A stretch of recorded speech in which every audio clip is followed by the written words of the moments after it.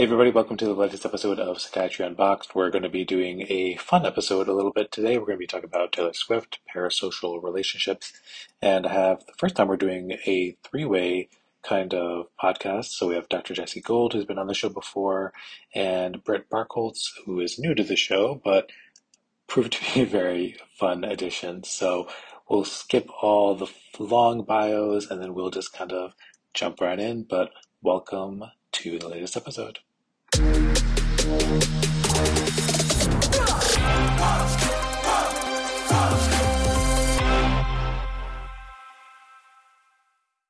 All right, everybody, welcome back to the show. We've got a fun and exciting show today. It's extremely serious, but it's also fun and exciting. The first time we're doing a three-way call, so this is going to be different. So hopefully we don't break the internet in some way, shape, or form. But we're going to be talking about Taylor Swift, parasocial relationships, and mental health. And I have the two biggest Taylor fans in the mental health sphere say we were going to give a giant FU to the New York Times on that craptastic article that they put out there. So Dr. Jessi Gold and Miss Barkholtz. So I'll let you guys introduce yourself first, and then we'll kind of go from there. Ms. Brit, you can go first. Make me go first. Yeah, right, Brit, you get to go first. We're doing this alphabetically. Okay. Yeah. Letters, yes. So I'm Brit Barkholtz. I am, as promised, one of the biggest Swifties in the mental health sphere, I think. I am a trauma therapist in the Twin Cities in Minnesota. My clinical specialties focus primarily around complex trauma and specifically also domestic and sexual violence. Other than my Swiftiness, kind of the main bullet points about me are that I read a lot, I run a lot, and I own way too much Taylor Swift merchandise. So. Oh, that's okay. You can never have too much of like that. So like I have like 100 plus pairs of sneakers, and if somebody were to say I have too many, I'd be very upset with them. So the correct answer to that is too many for what? Too many and then for watch what? Them struggle because they won't know what to say. There we go. There's a therapist hack for life, right? When people start to get at you. All right. And then we have Dr. Jessi Gold. So Jessi Gold has been on the show before, so we can let you do your thing again, so it's okay. Okay, no problem. Shout out to her cardigan, which is Taylor Swift merch. I am a psychiatrist in St. Louis who specializes in kind of college mental health, healthcare worker mental health. I see patients as an outpatient, and then I also, do a lot of admin related to healthcare worker mental health and leadership in our hospital. I write sometimes to explain the reason why this even kind of started. I mean, that article came out and my therapist sent it to me and said, I thought you wrote this. And then I realized you didn't. So that just kind of explains my life in a very good way, which is that I talk about it enough that even my therapist would be like, why are you not the psychiatrist writing about Taylor Swift in the New York Times? Yeah.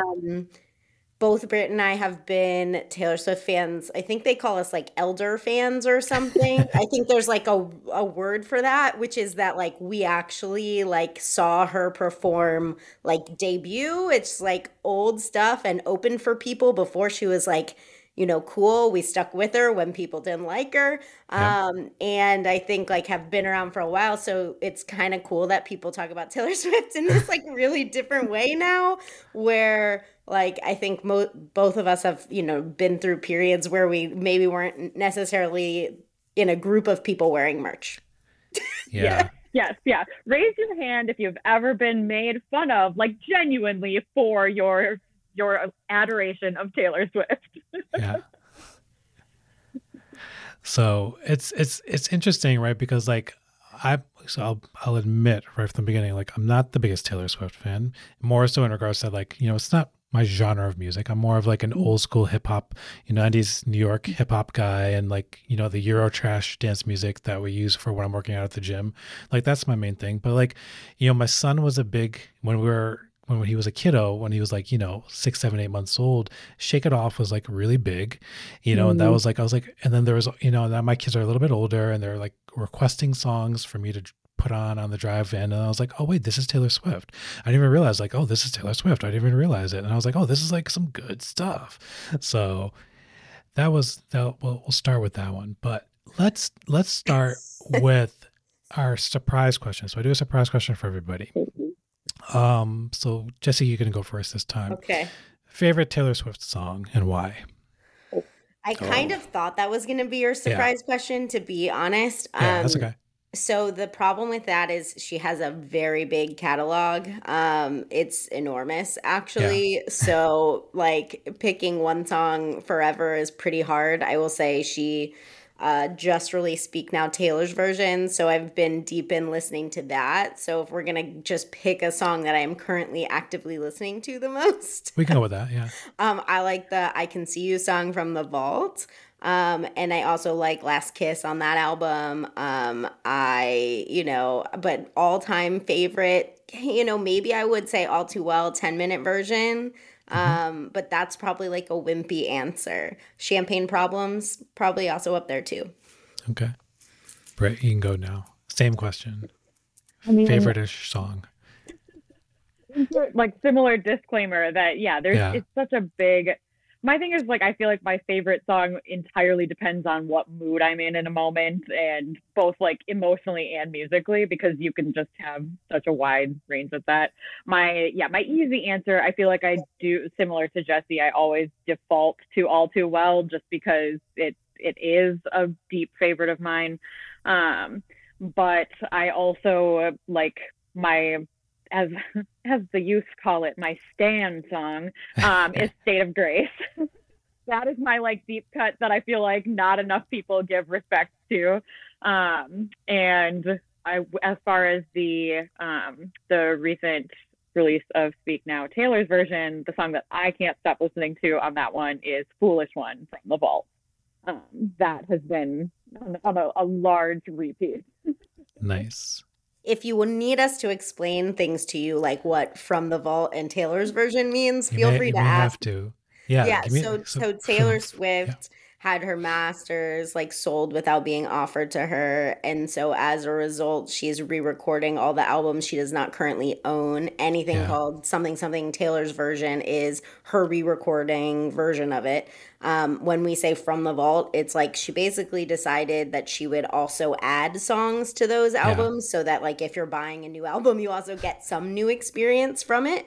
And their songs she wrote at the time of that album. So she's like picking up from her huge, like sort of, if you went back to your journals from when you were 17 and then re-recorded and then recorded something there, or like if there was a song that her label didn't put on the album because her label didn't like it, she put those on. So those are all the ones that are like From the Vault. It's interesting because Brit said like All Too Well is like a classic one. It used to be my like song that nobody else talked about that I really liked. And then she re-recorded it and she did the 10-minute version and did a video and all this stuff. And all of a sudden it's like on SNL and it's like all over the place. And so it's almost like a lame answer now, when it used to be like when we were younger, like it was a really sad song on that album.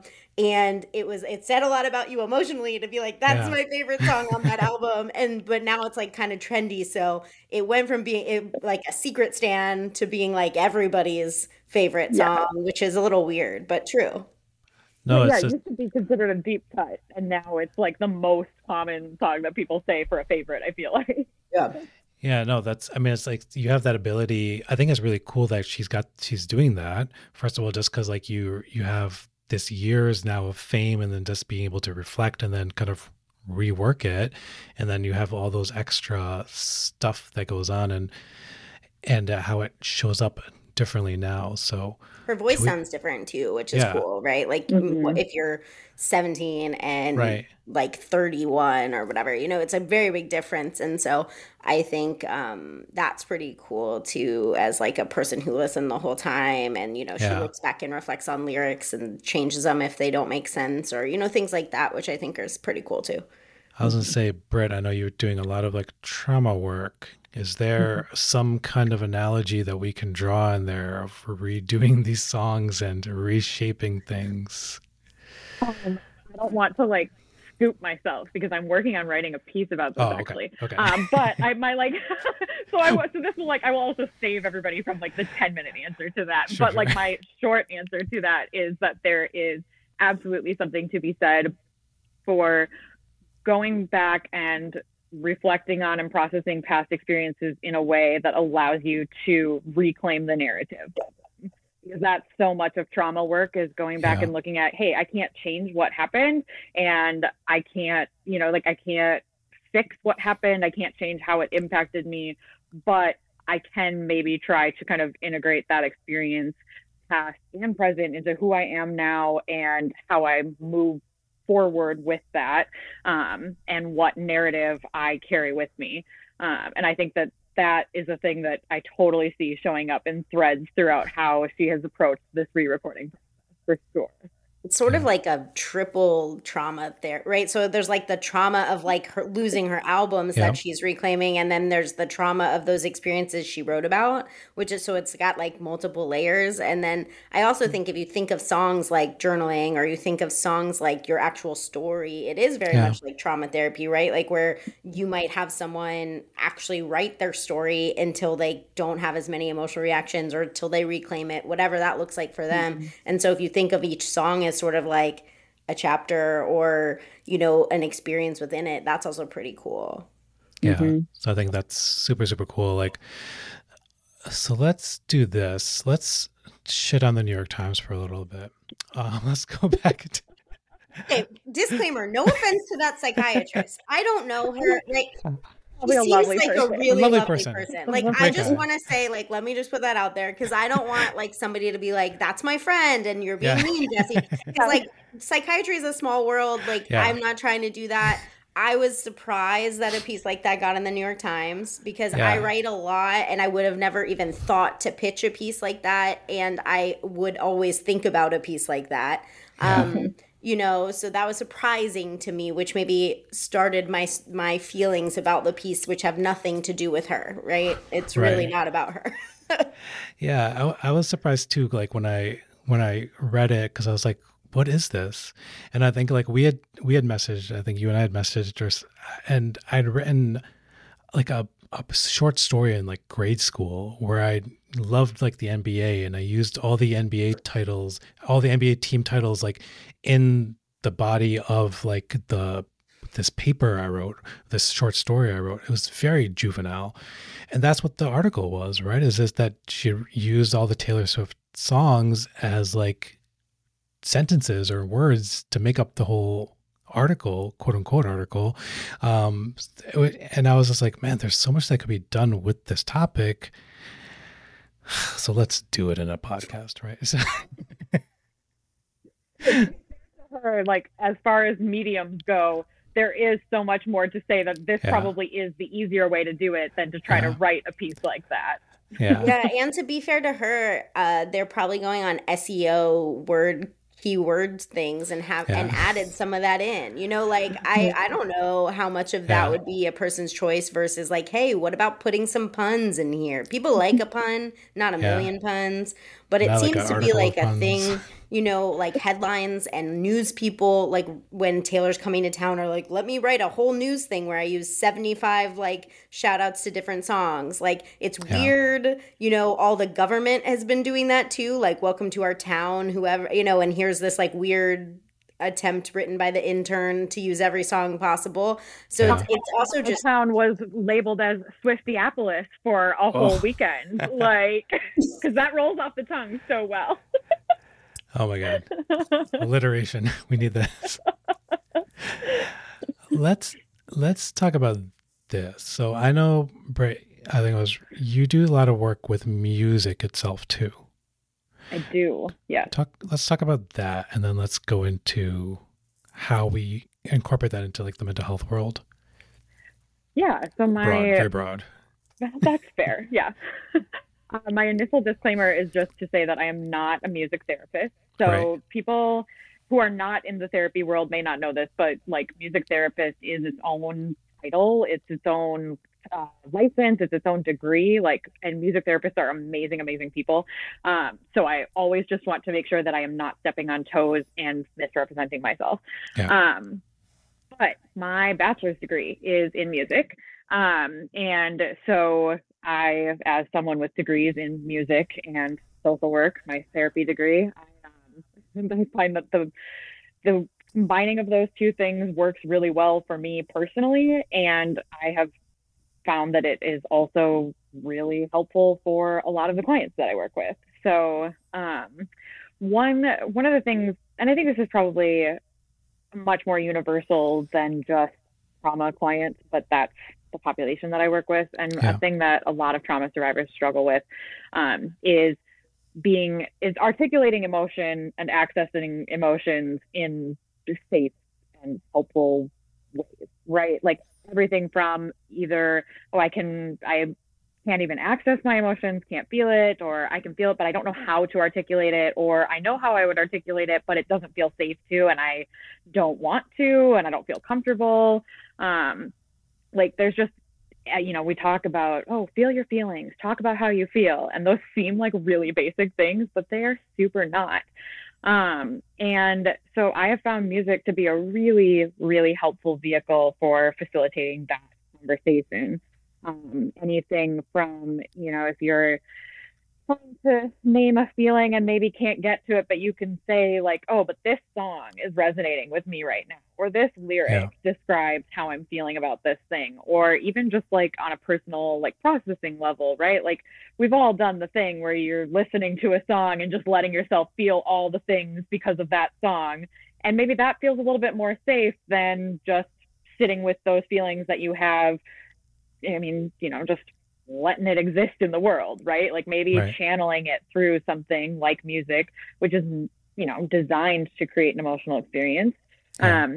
Maybe that feels safer. Maybe that helps you get deeper in it. And music is a global process. So like, get like too nerdy, but that's okay. Music activates both hemispheres of your brain. Which is similar to how, like, if you think about in like EMDR therapy, what is the whole thing underlying EMDR? Bilateral stimulation, both sides of the brain, right? Like this is how we process things. And so music allows us to more deeply process and feel those feelings that we may struggle to access. That's why you've got folks in like late stage dementia, Alzheimer's, Parkinson's, who can't identify the people around them, can't remember people's names or things that happened to them, but they can sit down at a piano and play that piece that they played for an 8th grade recital, right? Like it hits us on some of our absolute deepest like levels. And I think that that's an extremely powerful tool to use in a therapy context. Yeah. Jessi, do you have particular songs in your life that you can remember that are like tied to memories and moments? I know it's, again, very big and broad, but like, because there's this, it hits on emotions. Like I'll give you a little time to think. But like, I remember like after I like failed out of dental school, right? One of these great tragedies of my life, right? And I'm like at home and sitting at home and being like, what do I do with my life? And I'm commuting to like this, to get this master's degree so that I don't have to start paying back my loans immediately. And I'm going back in there. There was this album that came out by the Last Shadow Puppets. And I don't know if probably people don't know them. But it was basically the head guy from Arctic Monkeys and another band. And they put out this album. It was a very retro-y kind of rock album. But I remember it being like the soundtrack of that year because it hit me on a different level and it helped me get through like this rough time of my life, right? And, recently I went to a Block Party concert, so another British band. And again, they were part of that like year of my life where I was like struggling and like really low and like I failed and blah, blah, blah. But like the music helped get me through that stuff, right? That emotions there. So anytime like a song comes on from them, I'm like, it transports me to there, but then remembers like the strength of what the music did for me because it gave me like a direction to something else. So Jessi, I hope we give you a little time there. Yeah, I mean, so this is gonna date me for your TikTok fans, but I think of music. There's this thing in the show called Ally McBeal, which Oh is a yeah. show where there's a lawyer and she has a lot of anxiety and she sees a therapist and her therapist tells her to pick a theme song. And whenever she's feeling super anxious or super sad or whatever, to go to that theme song for support. Sorry. The theme song is not my dog barking, but my Yeah, dog would like to be part of this conversation. sure. Um, The more the Winnie, merrier. sorry. So anyways, so now that I dated myself for your TikTok fans, because that's a 90s show, Yeah. I think of music that way. My theme song is the Lily Allen "Fuck You" song. Uh-huh. And that's always been very helpful for me. So like it, if I'm feeling angry or sad or something, it can pull me out of it. I have a whole playlist that's called Call, which I used when I was on call, and it is a mix of emotions. So if I just want to go to sleep, there's like sad, like kind of slow songs, but there's also a lot of like wake up, you're angry, you hate this songs. So that exists, but I would say go to being the "Fuck You" Lily Allen song. Yeah. And then, I mean, I'm sure that there are also obviously Taylor Swift songs for different times and places and things, but if I told you all of those, it also might give away my mental health history, so I'm not going to do that. We'll do just a little bit. So like, yeah, no, my favorite song in that vibe is like, the Nas "Hate Me Now" song. So whenever I'm like, feeling me against the world, it's like, put on "Hate Me Now" and go from there. So, all right, let's talk about Taylor a bit. Let's also talk about parasocial relationships, and then we'll get there. Jessi, do you want to talk about parasocial relationships a little bit? Do I? Do you? I Yeah. mean, so parasocial What does relationship that is like mean? you don't know the person, but you think you know the person because of Yeah. like all of the stuff they put out and all of the content. So in social media, there's a lot of that because people are sharing so much of themselves on social that you think you know them. Reality shows are really big for this too, right? Like those are people in their lives. And so you feel like you know them as people and they're almost like your friends. And so it comes up in conversation about Taylor because she's very good at cultivating a fan base and very good at marketing and has always been. And as a result, people feel like they know her and her life and her experiences very well. She also plays into that and like puts clues and like tries to get people to find the clues. And so like Yeah. people spend a lot of time looking at her like appearances and her like song notes and her posts and whatever for these clues. And like that also makes people feel close to her. I think her mom and dad go to every concert.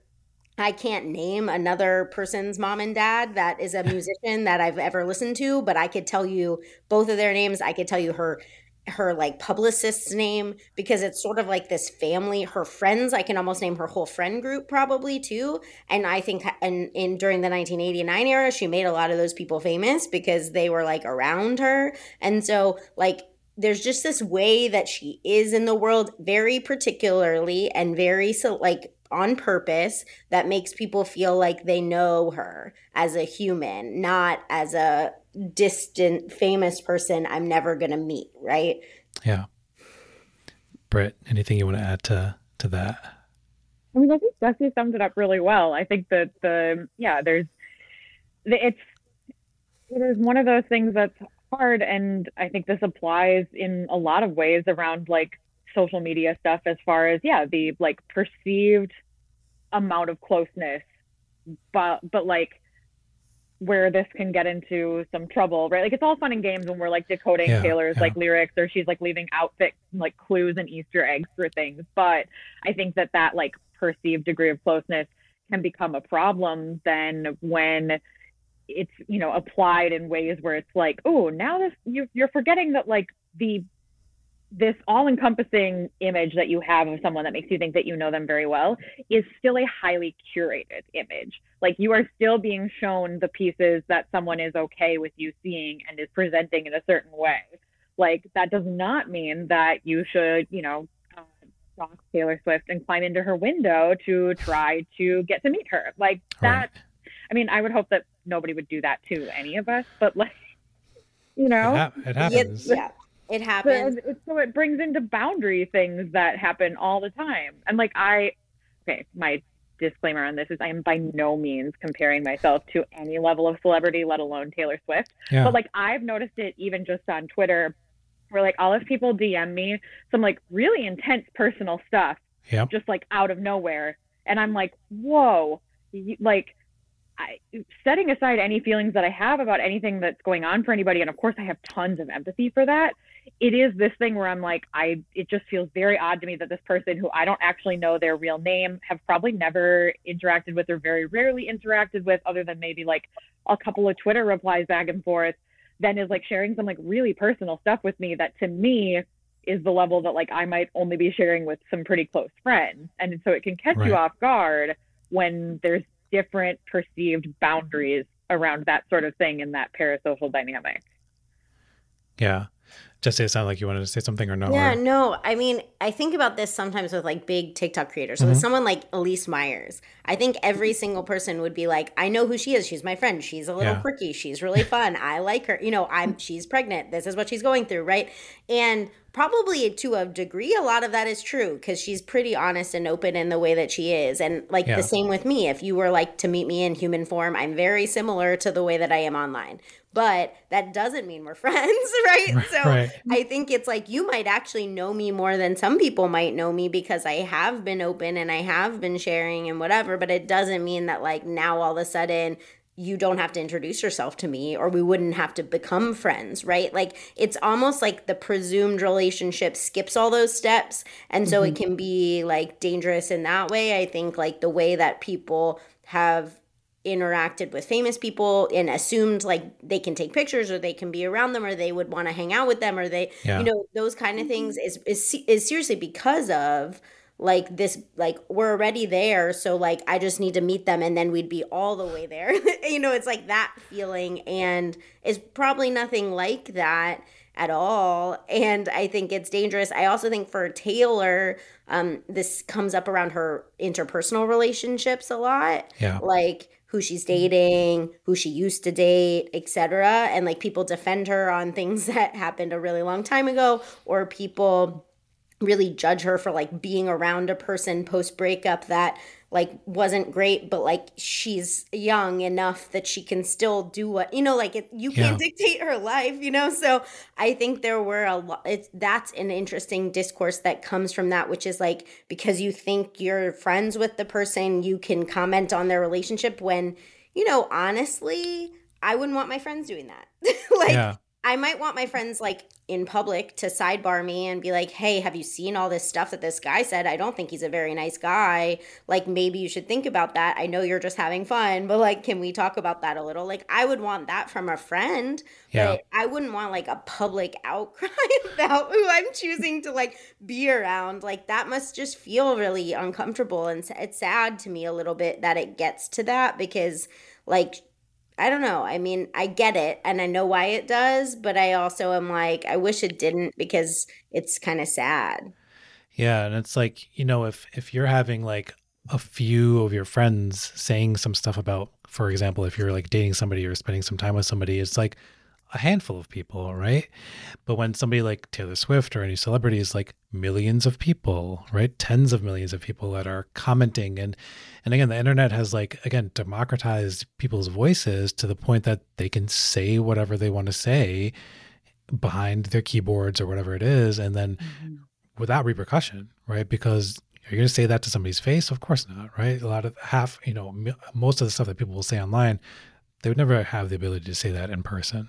And so people... If you're a real Taylor Swift fan too, you would also realize that the internet was weaponized against her and that's why she disappeared for like 2 years.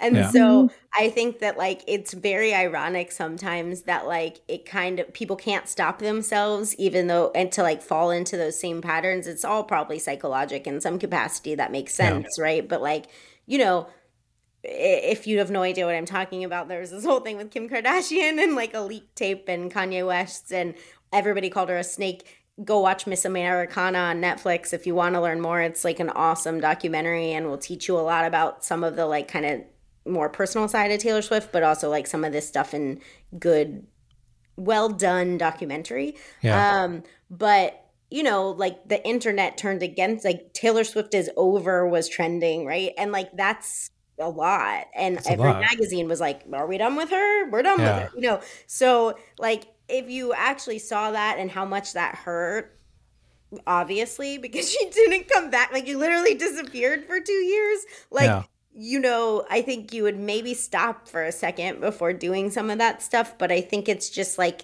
once someone starts, everybody starts, and there's a lot of groupthink around it. Oh, absolutely. And I don't know. Social media does give you like the ability to do what you're saying, sort of like, I don't know them, but like whatever. Or I think I know them, so I can say whatever. Yeah. Or they'll never see this, so I can say whatever I want to say because who am I to say these things? But then that stuff comes up, right? And people will like, inflate, etc., and go from there. So it's trouble. And I see this right with other parts of anything, of celebrity in general. Like again, like I was gonna say, like I'm a big wrestling fan, and you know, women's wrestling has like grown a lot in the past 10 plus years, and it's good for all the reasons that it should. But of course, you have the people who fit the wrestling stereotypes of like the people who live in their mom's basement who are never going to do anything, the guys, right, who don't shower, and then they form these relationships, again, the parasocial relationships with these women wrestlers, and they're like, oh my God, like, how come they're dating so and so? How come they got married to so and so and he's so ugly? And how could that happen? And like, I'm offended. And like, you know, again, you see all the terrible side of like wrestling Twitter. I'm on there when something like this shows up. And again, wrestling is its own niche, but we know that same thing happens with like Taylor and etc. It has like a closeness to not as far, but like erotomanic delusions, right? Yeah. So Oh, like this yeah. belief that like you're dating the person, right? Which can lead to stalking and has in the past, like Yeah. Jodie Foster's a good example. Probably question mark. There's some John Lennon maybe as an example, right? There's like some of these people that have had big things happen to them. Yeah. There are examples of this, and it's like bordering on that for some people, especially when it starts to cross the line where you're like, is there reality in here? Like, can you find it? And if you can't, then I think you are in that space where you're really close to what we in our field would call Right. erotomanic delusions. Yeah. So it's like all I need to do is just meet with them, and then next thing you know, we'll have a whole life together, right? We'll be best friends, or we'll be in love, or you know, we already are. Yeah. Every time they wave, they're waving at me. Yeah. Brett, anything that you wanted to add to that, or it sounded like you were saying something, or No, I mean, I think that sums it up pretty well. I think it's, yeah, part of that. That's that pattern of filling in blanks, I think, where people don't necessarily realize that they're filling in blanks. Like, of course, we all do that, but you have to be aware that you're doing it. So again, when you see the image of whether it's Taylor or Jessi Gold or whoever you may be seeing their like presence that they put out to the world, right? Like, yes, you feel like you know these, you know people based on those things, but there are also a lot of like blanks or things that you don't know. And if you're filling them in your head of just like oh yeah, in my mind, this is how, they are in these areas of their life that I don't know. That's one thing, but it's another thing to not realize that you're filling in that blank and to feel like you do genuinely know their whole life. yeah. Yeah, the reality check part's important, right? Like both Brit and I are big fans, but we also know we're not friends with her. And like we also know that like we might tag her sometimes just in hopes that she ever sees it, but we don't actually think she will. Or like I've written pieces on her and I hope that she'll see them, but it doesn't mean that I'm gonna like do something weird to make sure that she does, and it doesn't mean I assume that she does, right? So I think that you can be a big fan and have a reality component to it, right? Like you can say, I like Taylor Swift. I've seen her every tour. I'm going to buy every album, whatever. And we are not friends. And, and I think that part's important. And I think anytime you see like Brit tweet about Taylor, you'd see that she's like, I'm back to my stuff again, just so you know. Like, we know we are going to do that and it's annoying. And we know that like, sometimes there's a degree of fandom that bothers other people, right? And like knowing that is part of like a psychological awareness that not everybody has when they get to that level, which is to say like this might annoy people, or this could be a pain. And so if that's who you are, like, just know this is coming and don't get mad at me for it, or, whatever. And I don't think that a lot of the people in the sort of like grossly parasocial kind of network of this, like, have that. Like, it wouldn't make sense to them why, like, her mom wouldn't pick them or stop and give them a hug or a bracelet or whatever at a concert, because of course she knows me. I talk about her all the time, right? But no, that's not how it works, right? So I think like the degree of reality check is super important. And I think if you're a big fan, like, you can be a big fan. Like, none of it, like, I would never tell you you couldn't. Like, I think having somebody to look up to, having somebody that you relate to, or that's lyrics can give you emotional, like, context when you don't have it, like Brit was saying, like, that's really important. But in the same respect, like, being able to go like, but she's famous is really important. And I think that part, you can see that missing in a lot of people, and you can see it missing a lot on TikTok. And it's unfortunate, because I don't want people to feel like they can't be fans because it's unhealthy, because you can. It's just that you need to have other things too. And you also need to have like some reality check about it. Yeah. I think also within that too, like within the reality check, also the,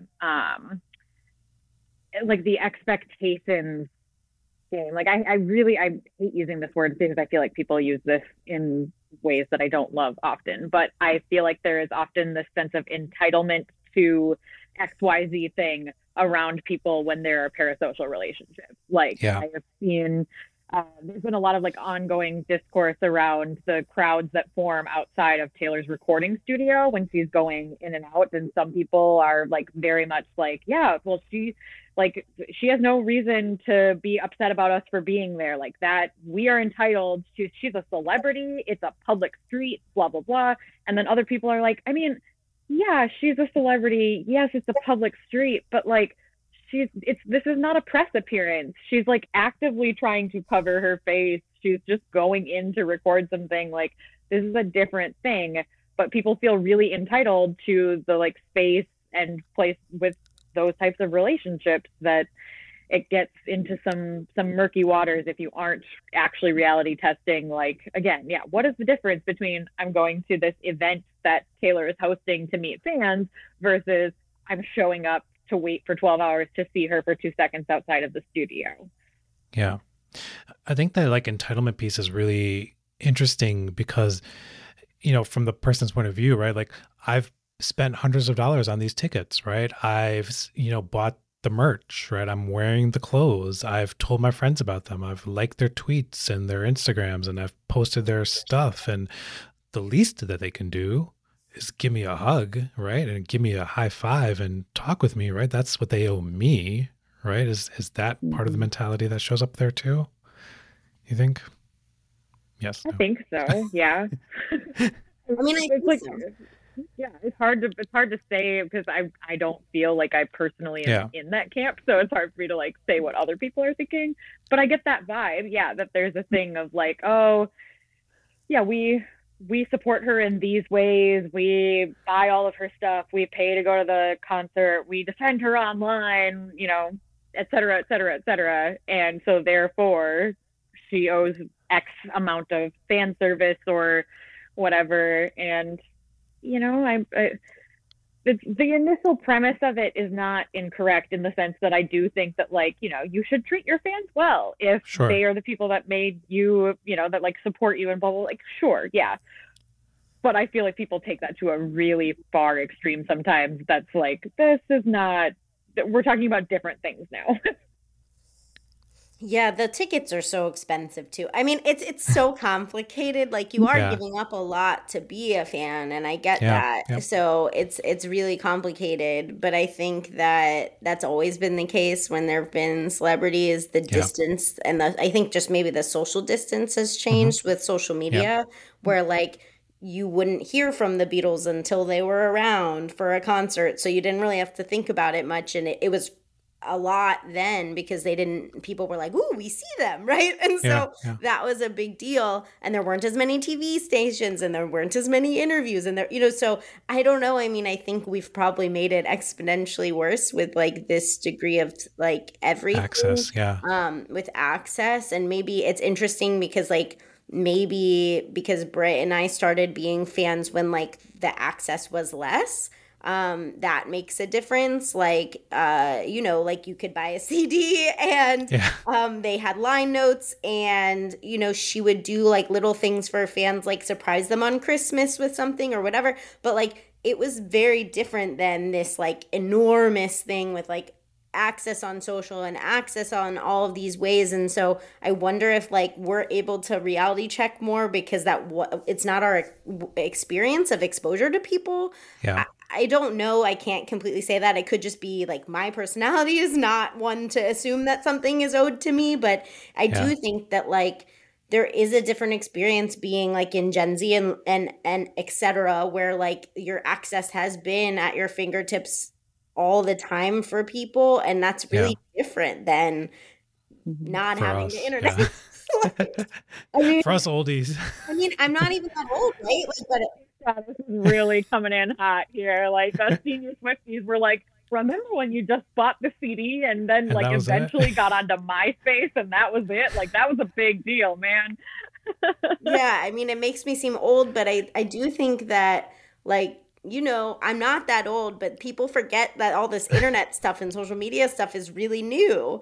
And that's really changed our access to people. And reality TV is really new. I mean, like the Osbournes was like, when was that? That wasn't, I mean, so late 90s, right? Late 90s. So like all of these like sort of pseudo reality things are recent. And so like, I think if you're 13, 14, 15, 16, like that's all I think. Yeah. And that must be really different, I think. Like they might need help reality checking because they might not know to. Because their reality is different, right? Mm-hmm. Reality is different from ours. So let's talk about, Brit, I'll let you take the lead on this one. Taylor, why so many people identify on a mental health point of view with Taylor's lyrics and songs and everything like that? What's special about her? More special about her? Another one that I'm like, oh, okay, how do I not give like a 20-minute answer? In this thesis, I will. So I think that, like Taylor's whole, like brand is around diaristic songwriting. That has been her thing since day one, is that my songs are like, I'm writing my own songs and I'm writing them about my life, and not just about my life, but in a like very explicitly personal way. Like a lot of songwriters write about their lives, but a lot of them also write things in much more kind of like ambiguous or interpretive ways, or lean more into metaphor, or, things like that. Whereas like her song lyrics make it, in most cases, very explicit what she's feeling, what's going on. And I think that is a like hugely powerful thing for people, in the sense of like feeling like they have, like that their feelings and thoughts and all these things matter too. Like, I mean, the Swiftie community as a whole is very varied, right? Like everybody from like all ages, all genders, blah, blah, blah. But I feel like in particular, young girls get told from a very early age, both implicitly and explicitly, that they're, it's the, dramatic teenage girls. Oh, like, what is the first thing that we do when, like, culturally, when people are mocking something? Oh, that's a movie for teenage girls. That's Taylor Swift's audience is all teenage girls. Like, Taylor Swift just sounds like a teenage girl. And it's like, okay, so what I'm hearing is that you think that the biggest insult in the world is to be a teenage girl. And there's so much messaging around that being bad, and that, young girls' feelings and thoughts are too much, and that they should tuck those away, and that their experiences are whatever. And I think that Taylor has, throughout her career, kind of helped a lot of people, and again, in particular, those young girls see that, like, hey, my thoughts and feelings matter, and maybe I'm not going to share a super revealing personal diaristic song with the world, but maybe I do feel like it's okay for me to tell someone how I'm feeling about something. Maybe it's okay for me to have these big feelings and to be able to seek some kind of community around them. Maybe this is something that isn't just something I should minimize and roll my eyes at and dismiss. Maybe this is actually important. It matters. My experiences matter. And I can do what I want to do with that. I think to me, that's a really important piece of what Sia has done within her general ethos. Yeah. I mean, I think that we're also told like we're being dramatic, right? Or like that the girl side of the breakup isn't, you're like, you need to get over it. Like, why do you still care? And I do think like a lot of that is feedback she gets publicly too. And you see like the way that hits and like her response, and that also helps. But her music like has always been like, well, I'm allowed to talk about the relationship too. Like that was my relationship too. Or what do you mean dramatic? Like call me dramatic, I'll deal with it kind of thing. And that's really nice. And then I think as she's evolved too, like if you look at the albums she put out over COVID, there's a lot more reference explicitly to mental health than she maybe did before. Some of that started again, if I like in that Miss Americana documentary. And she talks more about sort of the price of fame for her and eating disorders and depression, and like the wording in some of her later songs like actually includes like words like depression. And so when you hear that, you now know it's maybe a little more than just feelings too. And so I think that has helped some to make that more normal in like a different way, because maybe like she started by just saying like, hey, you're allowed to have feelings about this, and now she's like, and you also can like actually have problems because of this, right? Like you might need help because of this, or you might really struggle because of this. And I think it gives you a different lens to look at some of her older stuff through, and also make you feel seen in some capacity where you relate to someone that you've related to for a while, and now that person also struggles and gets help, and that's nice, Yeah. Having like, again, like our celebrities or our peoples like be human, right, and going through human experiences is what, again, part of this, it feeds into the little bit of that parasocial relationship, because they're going through it, I can go through it too, or I am going through it, and there's that connection that occurs. So, okay. It's like connection and identity, right? Like, so it's not just like they're going through it, I'm going through it. It's also like, if they're going through it, maybe I'm going through it. Like maybe that's what symptoms look like, or maybe that's what I have been struggling for. Maybe I need a name for it, right? Like I think it also helps on that side, which is like, I can get help because they did, or maybe that is what I'm struggling with because I have all the same things, and maybe I should go talk to someone. And so as much as it might just be the connection part and feeling seen, there's also like it helps more people get help. Yeah.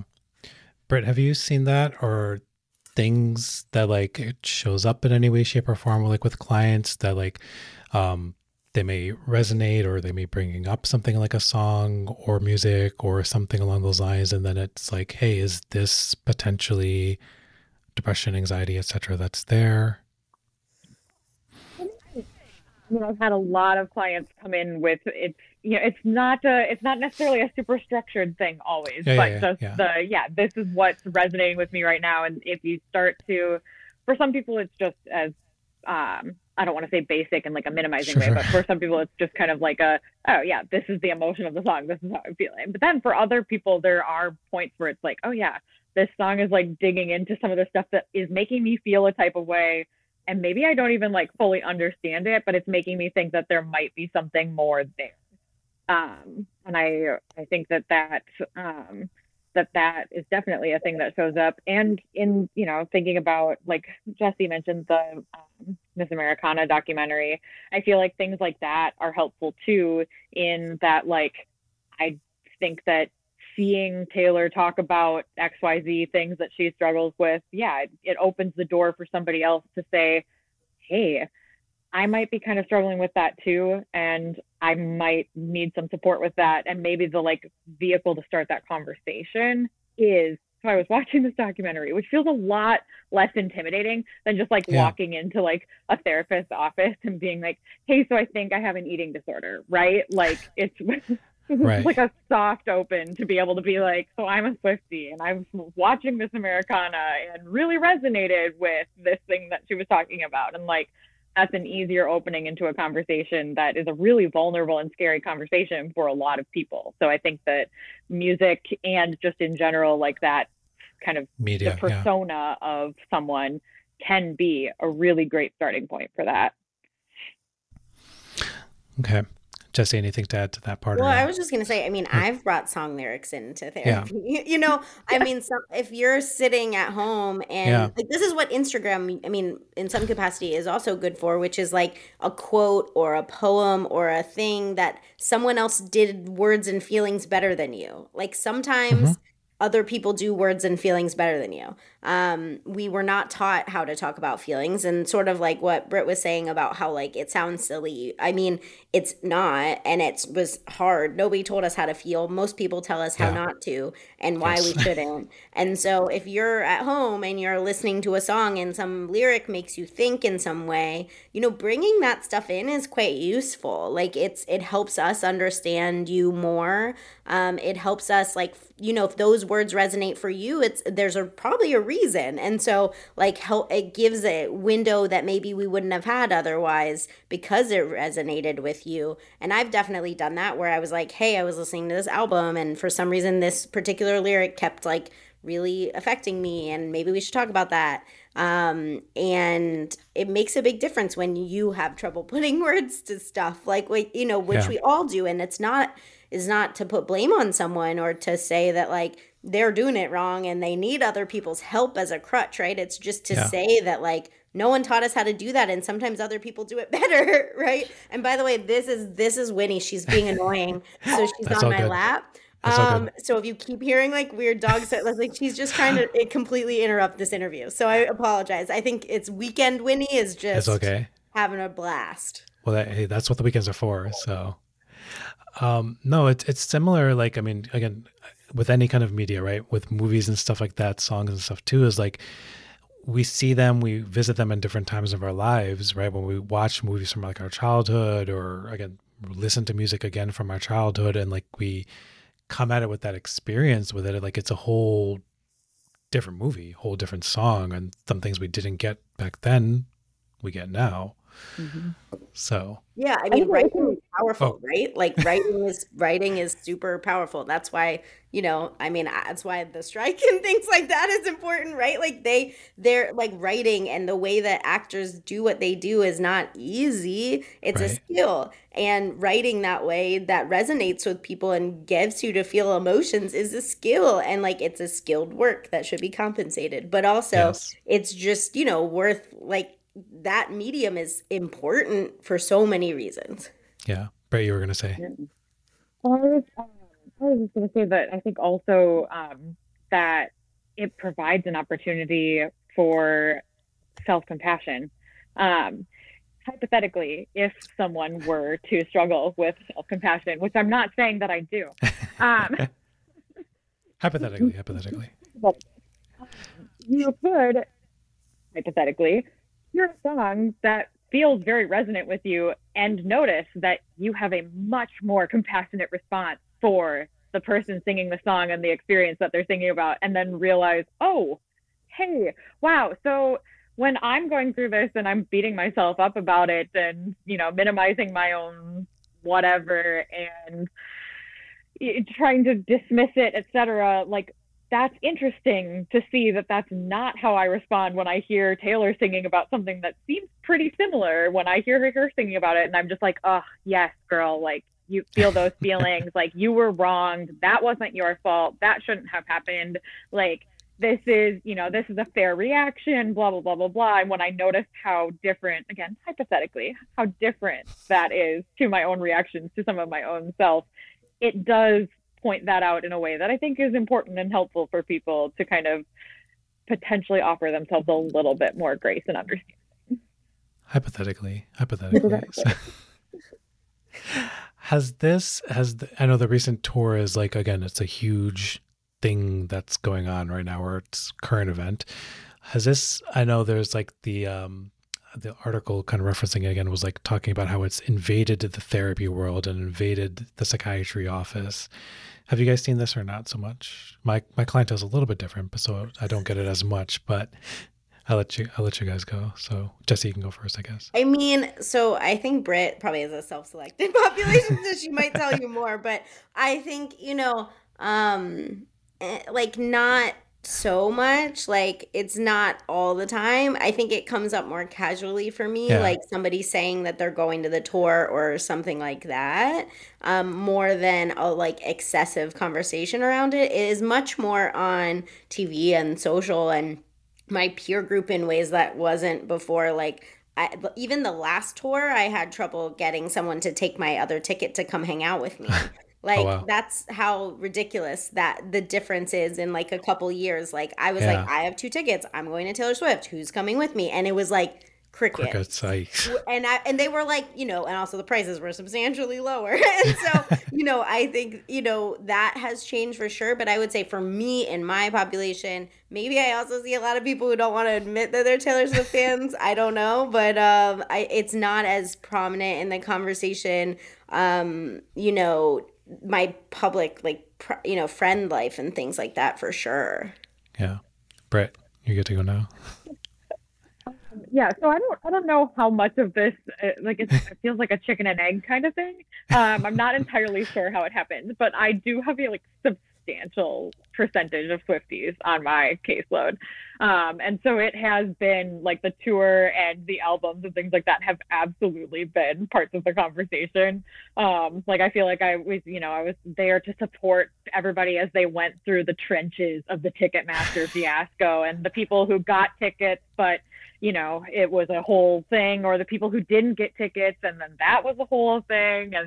And then like leading up to the concert, lots of people talking about what their hopes and expectations were and things like that. And then a debrief after the concert. Like there's, I think there's probably several factors for why that's such a common thing amongst the population that I see. But I do think that it's kind of become, I mean, it's huge now, right? Like, yeah. I feel like even if you are not necessarily talking as overtly about it as maybe I am with some of my clients, like I would be willing to bet that the percentage of your clients who would consider themselves a fan to at least some degree is probably a lot higher than one might think, just because statistically speaking, her fan base is so huge.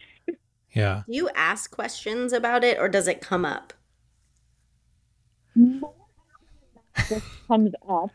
I don't, because I'm less directive, so I don't tend to ask a ton of questions. Though I have, with anytime an album drops, I will usually, although at this point they tend to know that I want to know this, so they just offer it. But I will ask, like, oh yeah, like, so like what song is like really hitting right now? Like with Speak Now, Taylor's version, that was like one of the first things that came up with that handful of clients was, oh yeah, so I'm listening to it, here are my thoughts, and then this is the song that stood out to me the most for these reasons. But for the most part, I tend to just kind of let people talk about what pieces of it resonate for them. Because the thing is even when you're talking about the same exact thing, it's an entirely different conversation, right? For one person, this re-recording that just dropped there, it's these songs that are hitting, and the thing that is impacting them the most is that this was an album that they never really paid too much attention to. It was never their favorite, but now they're seeing it in a whole different light. And then you've got like this person over here who's like, oh my God, I'm reliving a really, really like prominent part of my life by this re-record, and I'm going through some things because I'm reliving this album that came out and now I'm thinking about these things that happened when it came out the first time, and it's more of this like reflective piece. There's just so many different ways that like even the same thing, like an album release, can show up for different people. Yeah. That works. No, absolutely. Like I think it absolutely plays out different ways, and it comes up. And I think, our own personality, right, from our own bonds that we have, like with our patients, our clients, like, there's stuff that, hopefully we have a good rapport with them and that they know us on some level too, that they bring, or that we bring some of our stuff into there, and then they vice versa comes out too. Yeah, I asked because I was curious if she created a Swiftie safe space. A Swiftie right? safe space, Like yeah, you it's have almost to. like they know they can, so they do, or she brings it up in some way that they do. I mean, like, because I do think I probably have more people who are Swifties as patients. Maybe because we got to talk about meds and I'm not deep diving there. That's part Sure. of it. But even for me, the reason my therapist knows is I said I was going to the concert and I maybe wore a shirt once or twice that had Taylor Swift on it, Yeah. right? It's like these like kind of casual things. I wasn't really going to therapy talking about Taylor the whole time, right? But it's like these little things where she would notice and mentioned it, but maybe it's a Swiftie safe. I signal it with my cardigans, that's like, that's kind of a joke, but also not, because I own multiple of them, and I do like not just Taylor cardigans, but I do tend to wear a sweater most days of the week, just because in the winter it's cold. In the summer, I work in an office building, and you know how office buildings are in the summer. It's the AC is unhinged. Blasting. Yeah. So I'm like also subtly signaling to people where they like come in and they like see, oh, hey, I know that cardigan, which means that like you are probably at least at a certain level of Swiftiness to have the cardigan and be wearing it to work. Like, this is a safe space for me to talk. Yeah. No, like I mean, my sports fandom has like definitely come through, and then like like when the 49ers like lost in the championship, or they lost the Super Bowl, or they lost all that stuff, like people are like, "Are you doing okay? Are you doing okay with this?" Like, or they'll like rub it in a little bit. So depending on where the casually fandom is. signaling that my life is messy by having 2 boots in a year, and so more is my patients being concerned I'm low functioning. It's like, it's not like, did you go to the Eras tour? Though I just thought about it. I do have at least one patient who did ask me that. It is more like, so this year, is this a thing for you now? Like breaking stuff and like, it's more that for me. I'm glad they talked to you guys about sports and Taylor Swift. No, and even like, I mean, I think with shared experiences too, like there's definitely times like Brit, like I'm sure that when you had people going and you went to the show, and Jessi, same with you, like I remember I went to, again, the Black Party show somewhere recently, and one of my patients was there. And they came up to me and said hello, and we talked for a little bit, but it was just like, it's that idea of also like, even we have our own boundaries in the mental health field of like boundaries, and we can't have relationships, and we can't talk about this stuff, and then how do we deal with seeing you at the grocery store? It's like these kind of shared experiences come up, but that connects us with them too, to be like, it's nice to know that your therapist is going to the show. It's nice to know that your psychiatrist is like a human being as well, and like going to a show, right? Mm-hmm. I think that humanizing piece is huge. Like, I feel like even for, even if for clients that, if they like aren't fans of Taylor Swift or whatever, and I mean, if they aren't, I'm like struggling to think of a way that this like comes up in conversation, but or how they ended up with you, right? Right. Like, it's like, if I have a client who doesn't like Taylor Swift but knows that I like Taylor Swift, like, even that piece, even though that's not a point of connection per se, I feel like there's connection and humanization in the idea of like, oh yeah, you are just like me, a like regular, human who really loves your music person, right? Like, everybody's got their band, their artist, their whoever. So even if theirs isn't the same as mine, I feel like that's the type of like, there's always the debate around how much self-disclosure is too much and boundaries and blah, blah, blah. But I feel like even if I opened, if I, in my intro speech to clients where I'm giving my 3-second bio, if to every client I included the fact that I'm a Swiftie, I feel like that's a thing that just helps humanize me, right? Even for the people who are like, meh, I could take or leave her music, but I'm glad to know that you're not just like a robot who is nothing more than your job. You're not ChatGPT who made all these questions for us, right? So I'm not ChatGPT. I'm currently plugged in right now, so I have no idea what you're talking about.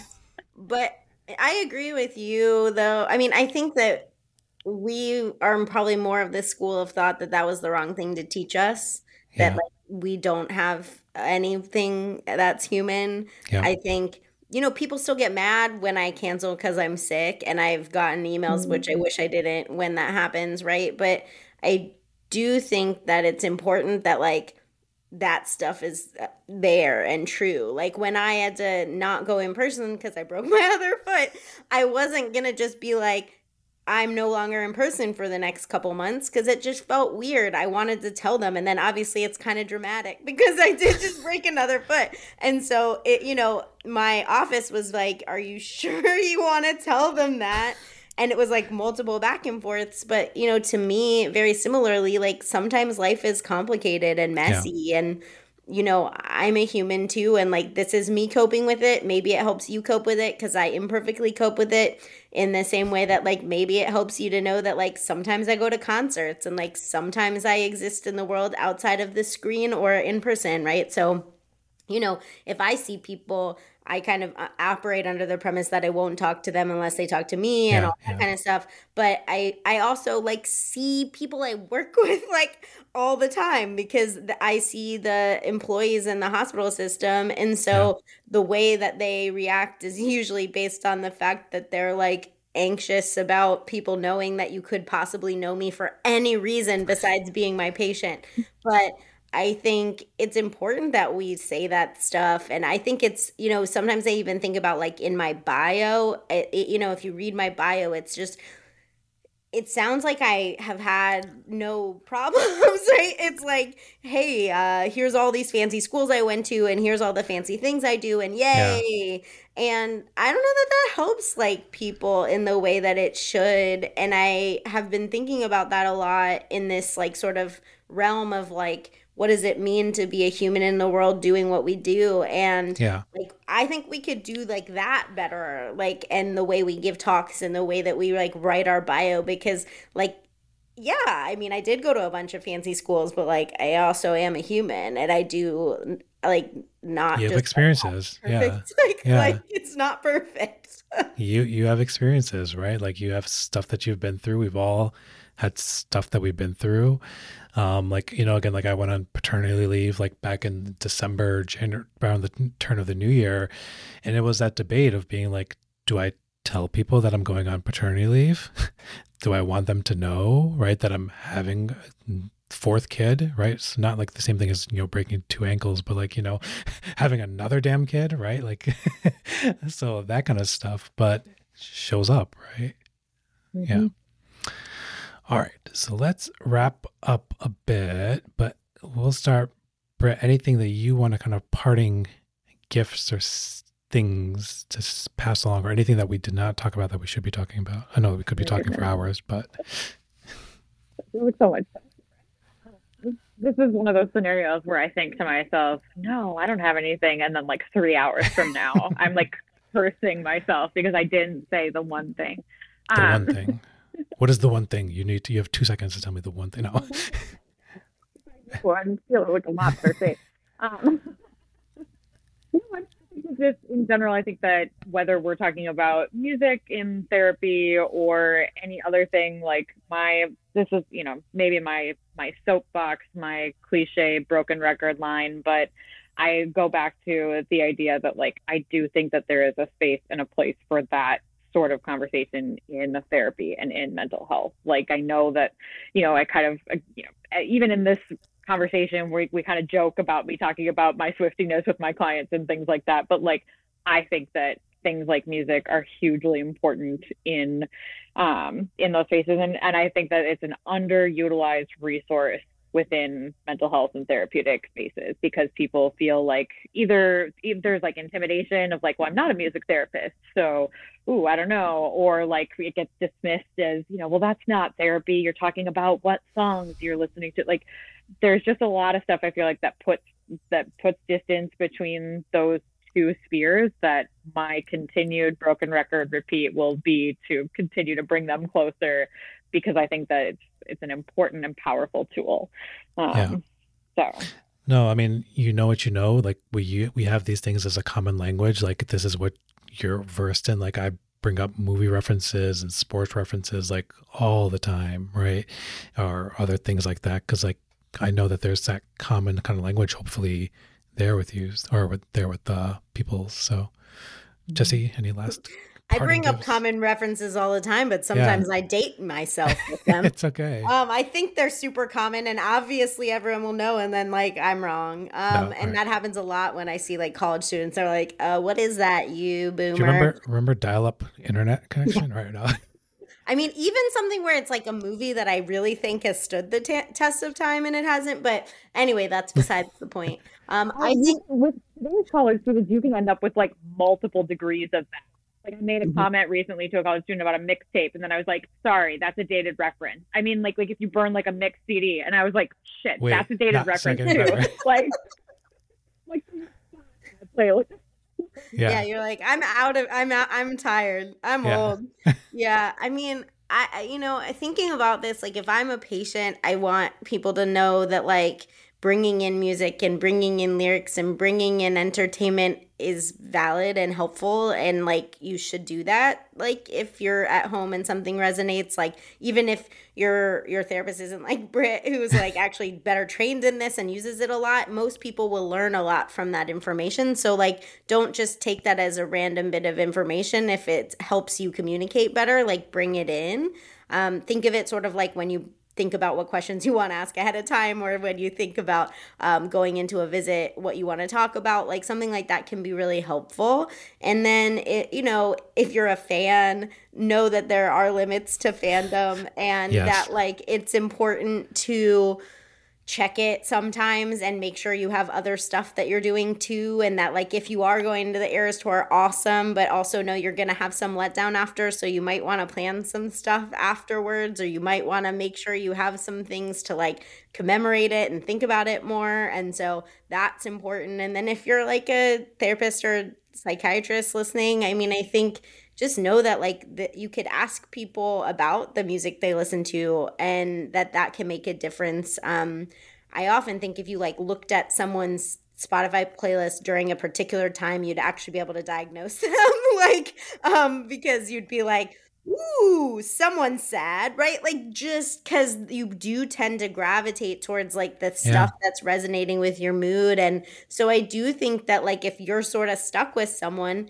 as a client, as a patient, depending on what you do, asking them like, what music have you been listening to lately, and trying to get on the same page about that could be a common language that's worth like exploring, and is probably not something you've really had modeled for you, because we model really boring old school stuff usually. And so, just keep in mind that it's like another tool, if especially for these people, like I would say honestly, especially for like college age boys, like these, like sometimes where you're kind of like, you're here, talk to me, like, and it's like one line words, and you're just really trying, and they're there and they want to be there because they wouldn't come otherwise, but they don't know how to talk. And so, finding common, I'm sure you talk about shoes, right? Like it's finding common ground where you can get them talking about something teaches you a lot and makes you connect more, and then maybe you'll talk about that really deep, serious stuff eventually, Yeah.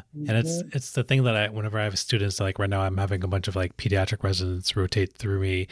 But like I always tell them, it's those second level questions, right? So when you ask them like, oh, what do you do in your free time? And they say, I listen to music, or watch TV. Ask the second question, what are you listening to, right? What are you watching? And that gives you the window into like how exactly, like Jessi, like you're saying, is like what they're kind of going through and what they're experiencing. So awesome. Eventually AI is going to jump in and is going to like connect this. We're going to have Spotify being like, you're going to get a pop-up like, hey, I noticed you listened to This Is Me Trying 8 times in the last hour. Do you need to text your therapist? And maybe it's not bad, who knows? For someone to get like... Yeah, no, we're getting there. We're creeping along there. So who knows? So, all right, both of you guys, thank you guys. How can we reach out to, or how can people who are listening follow along with you if they're not already? So Brit, you can go first, and then Jessi. I'm not a terribly entertaining social media personality, but Come on, you are. We enjoy you. That's the only reason you're here. So The only social media that I use with frequency as far as like public social media is my Twitter, which is at BellaB13. So BellaBee13. Which, side note, I just would like to say for the record that 13 was my lucky number before I even knew of Taylor Swift's existence. Everybody assumes that I've chosen that as my lucky number because it's her lucky number. No. I chose that lucky number because I was an obstinate, like, fourth grader, I think I was, where somebody in an elevator, I asked why there wasn't a 13th floor, and they were like, oh, 13's an unlucky number. And I just, without thinking, said, well, 13's my lucky number. So yeah, you tell them. Was that your AIM screen name too? I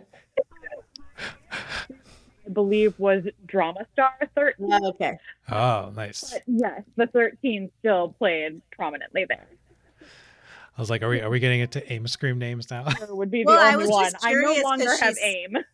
I was just curious because she said like 13 since fourth grade. So I was like, did you just use the same account? The same, despite varying levels of cringe throughout the, between AIM and MSN Messenger and MySpace and Tumblr, Zanga, right? Oh, like Tumblr. we've done the rounds. Live right? Like I've had many names in many places, but they always have that 13. That works. Jessi, your turn. Yeah, I'm sorry. I sort of made that kind of you have to top that. You have to go top into that weird places. Apologize. I'm at Dr. Jessi Gold, spelled with an I, like if you took the CA off of Jessica, on every platform, but my primary platform is Twitter. Twitter's complex. Find me on, if you don't like Twitter or you never use Twitter, find me on Instagram, TikTok, or Threads. I am mostly hanging out on Twitter until I get that same amount anywhere else. So feel free to help me get that same amount somewhere else. And, you can always find me on my website, which is just like mine, drjessigold.com. You can always there's a contact me. There's all my writings there, whatever. It's all there. Cool. Well, thank you both for your time. And then we will rock on with Taylor.